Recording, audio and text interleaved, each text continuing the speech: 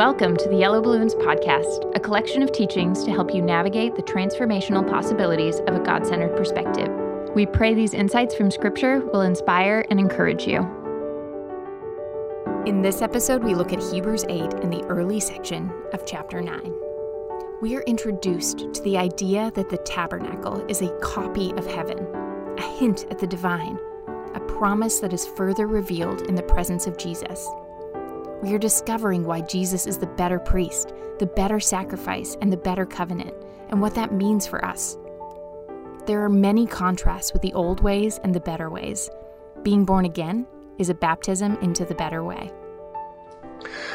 Well, we've been talking about a better priest offering a better sacrifice as part of a better covenant. A better priest offering a better sacrifice as part of a better covenant. Say that with me, would you? A better priest offering a better sacrifice as part of a better covenant. One more time. A better priest offering a better sacrifice as part of a better covenant. That's basically what we've been talking about. And of course, the purpose of all that is to lead us to perfection. This word teleao. Teleao is the telescope word, root word, meaning getting to a destination, completion, maturity. We want to move on to maturity. Last week, we were in chapter 8, but this whole conversation about a better high priest offering a better sacrifice under a better covenant started back in chapter 5. Let's just go back to chapter 5 and review a few things. Chapter 5, verse 1, for every high priest taken from among men is appointed for men and things pertaining to God, that he may offer both gifts and sacrifices. The Levitical priesthood is in mind here. Now we're talking to a group of Jewish believers that Jesus is the Messiah. And what kind of sacrifice are they familiar with? Animal sacrifice. Let's call it temple sacrifice. And it says here, but he's required as for the people, so as for himself, to offer sacrifices for sins. But Jesus, although he was a son, yet he learned obedience by the things he suffered, verse 8. And having been perfected, teleao, he became the author of eternal salvation to all who obey him. Now, obedience is not how you're born again. You're born again just by faith. But the salvation we've been talking about throughout this book is not being born again. It's the restoration of all things to their proper order. And if we want to restore things to proper order, the path is through obedience. And then he says in verse 12 there, for though by this time you ought to be teachers, you need someone to teach you again the first principles. And the reason he's chastising them is because he says, you've become hard of hearing, and it's going to be hard to explain this son learning obedience and being perfected, author of eternal salvation, all those who obey him. Verse 10, called by God as high priest according to the order of Melchizedek, this better priesthood, of whom we have much to say and hard to explain since you've become dull of hearing. So this is where this whole better priest offering a better sacrifice under a better covenant started. And he wants to talk about the better priesthood offering the better sacrifice under the better covenant. But these guys have come a little hard of hearing. But what he wants them to do is move on to perfection. Chapter 6, verse 1, therefore leaving the discussion of elementary principles of Christ, let us go on to perfection. Better priest, offering a better sacrifice under a better covenant. That's how we get to this completion, to this maturity. I want you to move on to maturity. We go to chapter 7. This Melchizedek, king of Salem, priest of the Most High God, who met Abraham returning from the slaughter of the kings. We looked at that in Genesis. Blessed him. To whom also Abraham gave a tenth part of all, being translated king of righteousness, and then king of Salem. His name means that, meaning king of peace, without father, without mother, without genealogy, having neither beginning of days nor end of life. It's a type. But made like the Son of God, remains a priest continually. This better priesthood is continuous. Now consider how great this man was, to whom even the patriarch Abraham gave a tenth of the spoils. Abraham tithed to Melchizedek, the historical character. And indeed, those who are of the sons of Levi, who received the priesthood, which priesthood are we talking about? The Levitical priesthood, the temple, the guys that do the temple sacrifice, have a commandment to receive tithes from the people according to the law, that is, from their brethren, though they have come from the loins of Abraham. But he, whose genealogy is not derived from them, received tithes from Abraham and blessed him who had the promises. Now beyond all contradiction, the lesser is blessed by the better. Here mortal men receives tithes, but there he receives them, of whom it's witnessed that he lives. Even Levi, who received tithes, paid tithes through Abraham, so to speak, for he was in the loins of his father when Melchizedek met him. It's an interesting argument. Because Levi was in the loins of Abraham, he was still in the DNA of Abraham, yet to be born. When Abraham paid tithes to Melchizedek, it was a recognition that is a better priesthood. It's superior. The congressmen don't come pay tithes to us. We pay taxes to them because they're in a political order above us. Well, that's the idea here. It's a better priesthood than the Levitical priesthood. Verse 17, therefore, if perfection were through the Levitical priesthood, what further need was there that another priest should arise? It's a better priesthood. Look at chapter 7, verse 26. Such a high priest was fitting for us, who is holy, harmless, undefiled, separate from sinners, and has become higher than the heavens, who does not need daily, as those high priests, to offer up sacrifices. Who daily offers up sacrifices? The temple priests, the Levitical priests, daily offering up sacrifices. And this high priest, the high priest according to Melchizedek, does not need to do that. Why? For this he did once for all when he offered up himself. See, he had a better sacrifice. Why is this sacrifice better? It was once and done. It was complete. It was perfected. We have a better priesthood. And the better priesthood offers a better sacrifice. We go to chapter 8. Now this is the main point of the things we're saying. We have such a high priest. What kind of high priest? A better high priest, right? Verse 3, for every high priest is appointed to offer both gifts and sacrifices. What kind of sacrifices? Temple sacrifices, right? We're talking about temple sacrifices here. Therefore, it's necessary this one who have something to offer. Well, he didn't offer a temple sacrifice. What did he offer? A better sacrifice of himself. Verse 6, but now he's obtained a more excellent ministry, inasmuch as he also is mediator of a better covenant. What office does he hold that he mediates this better covenant? High priesthood. He's got a better covenant. A better covenant needs a better mediator. Who's the better mediator? Jesus. And then he goes and he says, now if the first covenant, verse 7, had been faultless, then no place would have been sought for a second. And then he quotes this passage from Jeremiah that we went into in some degree of detail. And in chapter 8, verse 10, he says, I will put my laws in their mind and write them on their hearts. Where is the first covenant law written? Stone tablets, right. Where's this one written? On our hearts. You've got a better high priest offering a better sacrifice under a better covenant. And part of the reason this covenant's better is because it's written on our hearts. So we come to chapter 9 now. We continue the conversation. Better priest, better sacrifice, better covenant. Chapter 9. Then indeed, even the first covenant had ordinances of divine service and the earthly sanctuary. For a tabernacle was prepared.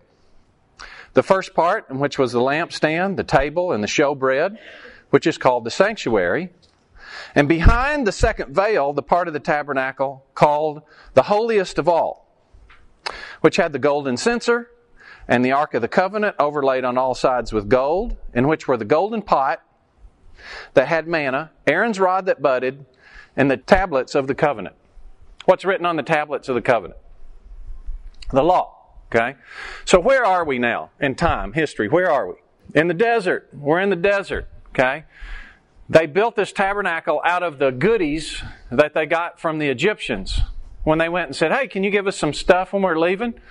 Everybody just had their cattle decimated and their frogs filling up their house and lice all over them, and their oldest kids die.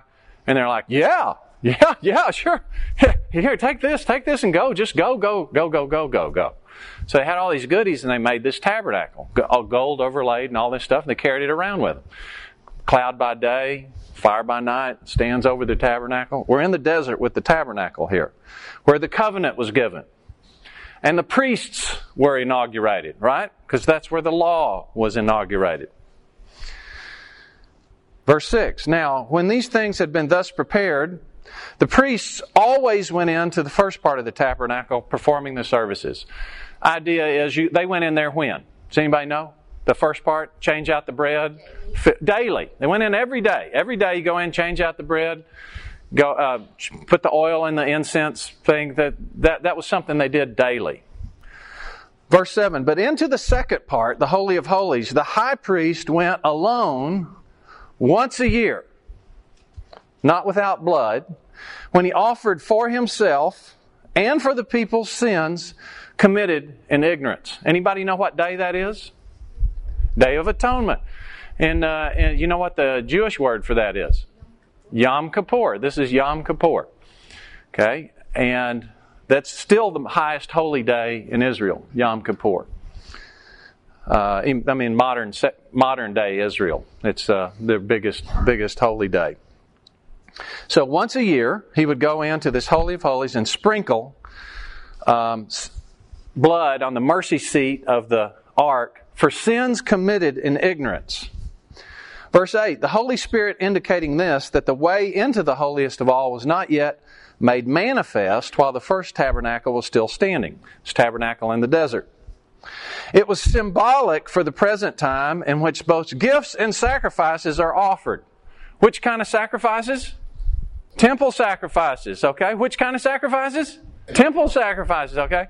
We got to get this down, or it's not going to happen. The temple sacrifices, which cannot make him who performed the service perfect in regard to conscience. What we're trying to move on to? Perfection.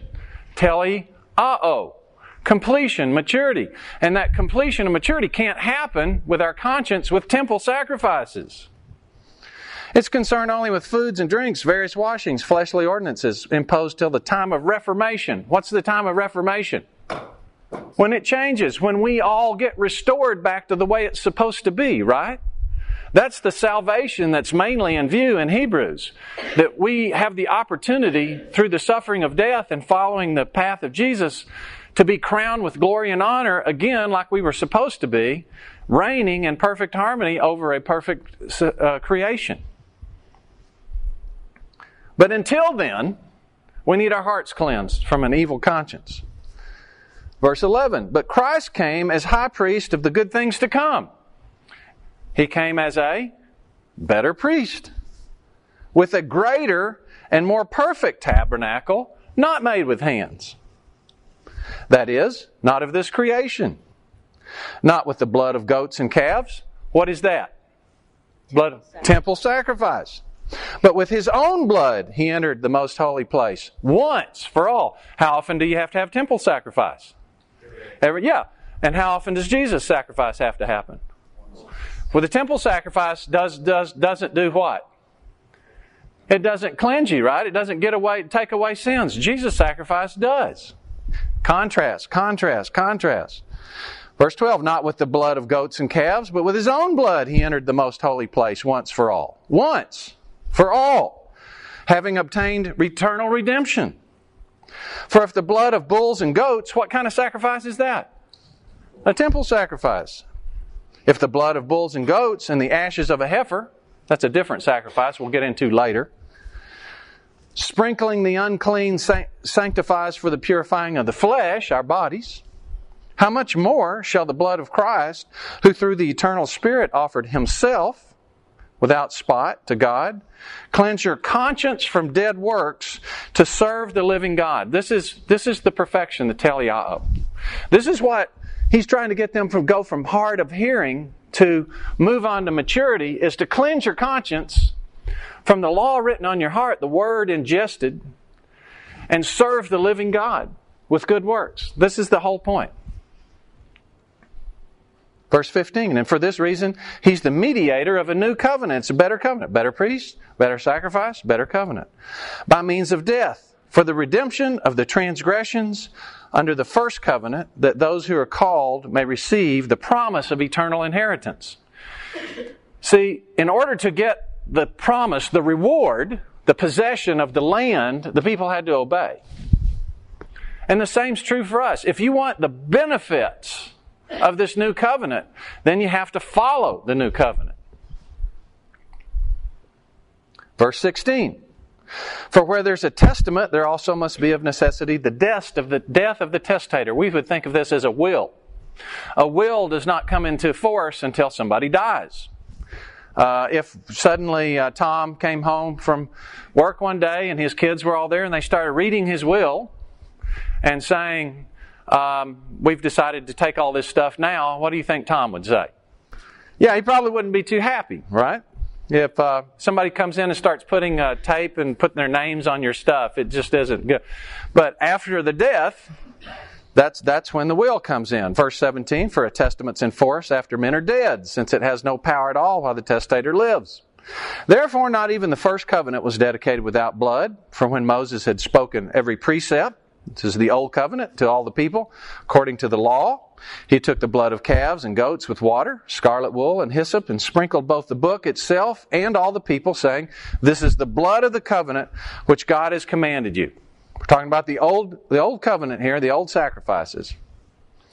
Then likewise he sprinkled with blood both the tabernacle and all the vessels of the ministry. And according to the law, almost all things are purified with blood, and without shedding of blood there's no remission. Therefore, it was necessary that the copies of the things in the heavens should be purified with these. You see, this tabernacle is a copy of something. What's it a copy of? Yeah, it's the copy of heaven. There's a real tabernacle in heaven. And this earthly one was a little copy of that. But the heavenly things themselves with better sacrifices than these. What sacrifices is he talking about? He's talking about the temple sacrifices, right? We need something better than that for the sacrifice in heaven. You see the contrast. I hadn't been counting. What is this, about 15 times now we've contrasted?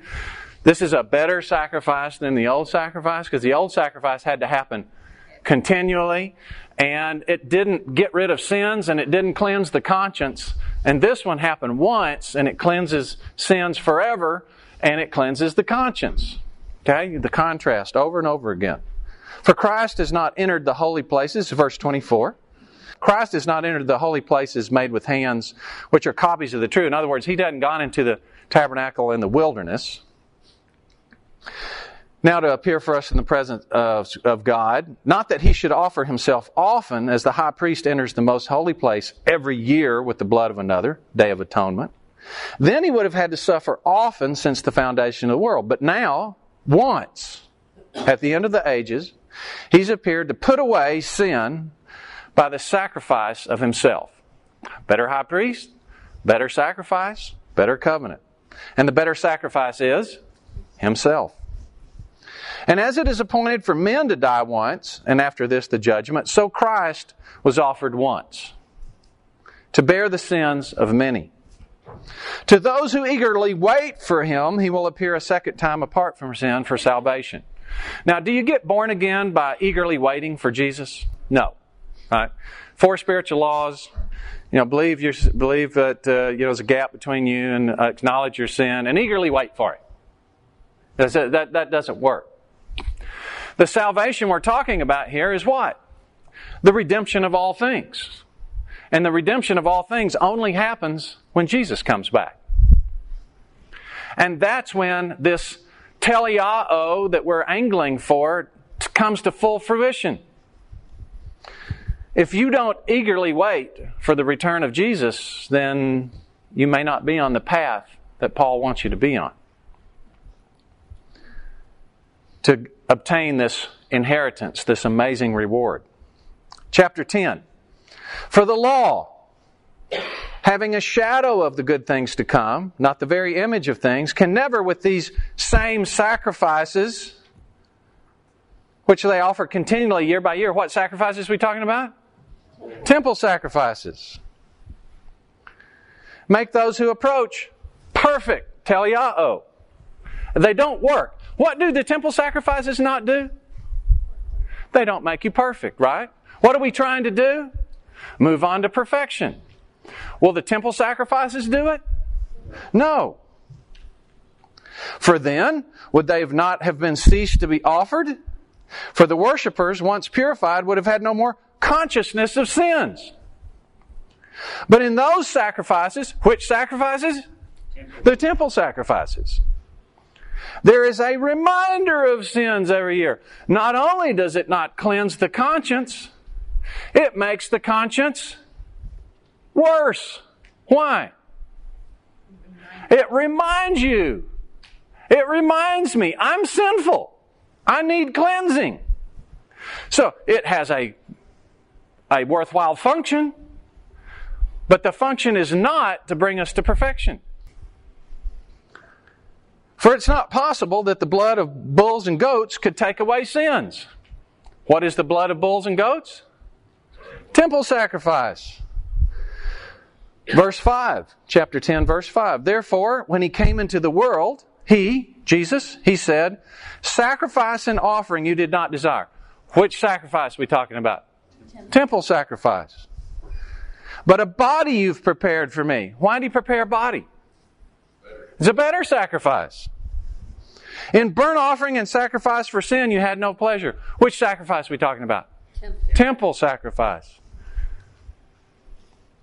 Then I said, behold, I've come. In the volume of the book it's written to me to do your will, O God. And God's will was that Jesus lay down His life. Previously saying sacrifice and offering, burnt offerings and offerings for sin, you did not desire. Which sacrifice? Temple sacrifice. Nor had pleasure in them which are offered according to the law. Then He said, behold, I've come to do your will, O God. He takes away the first that He might establish the second. By that will, we have been sanctified. Sanctified means to be set apart. We have been sanctified by the blood of Jesus Christ once for all. Which sanctification are we talking about here? Daily sanctification, where are we cleansed from the sin, power of sin? No, once for all. This is being born again. He's taken us through faith in Christ. He takes us from the kingdom of darkness and puts us into the kingdom of light. One time for all. Have you ever seen a better eternal salvation security verse than this? We have been. We. Who's we? Us. Who's we in this context of this letter? Paul and the people he's writing to, right? Holy brethren, partakers of the heavenly calling, who had lost their possessions and were glad because they know they have a more enduring possession in heaven, who've done good works, who he longs to come see again soon. There's no question that whether these people are born again or not. No question at all. They have been sanctified. So why do you need a better sacrifice if you've already been sanctified? Why? Because what else do you need cleared? Your conscience. Why? Because that's the necessary preparation to do good works. And by doing good works, we can move on to perfection. Teleao. This teaching will continue in the following episode. Thanks for listening to the Yellow Balloons podcast. If you want more information on adopting a God-centered perspective, visit our website at yellowballoons.net. And if you have any questions related to what you just heard, we would love to hear from you. Please email us at contact@yellowballoons.net. Thanks for listening.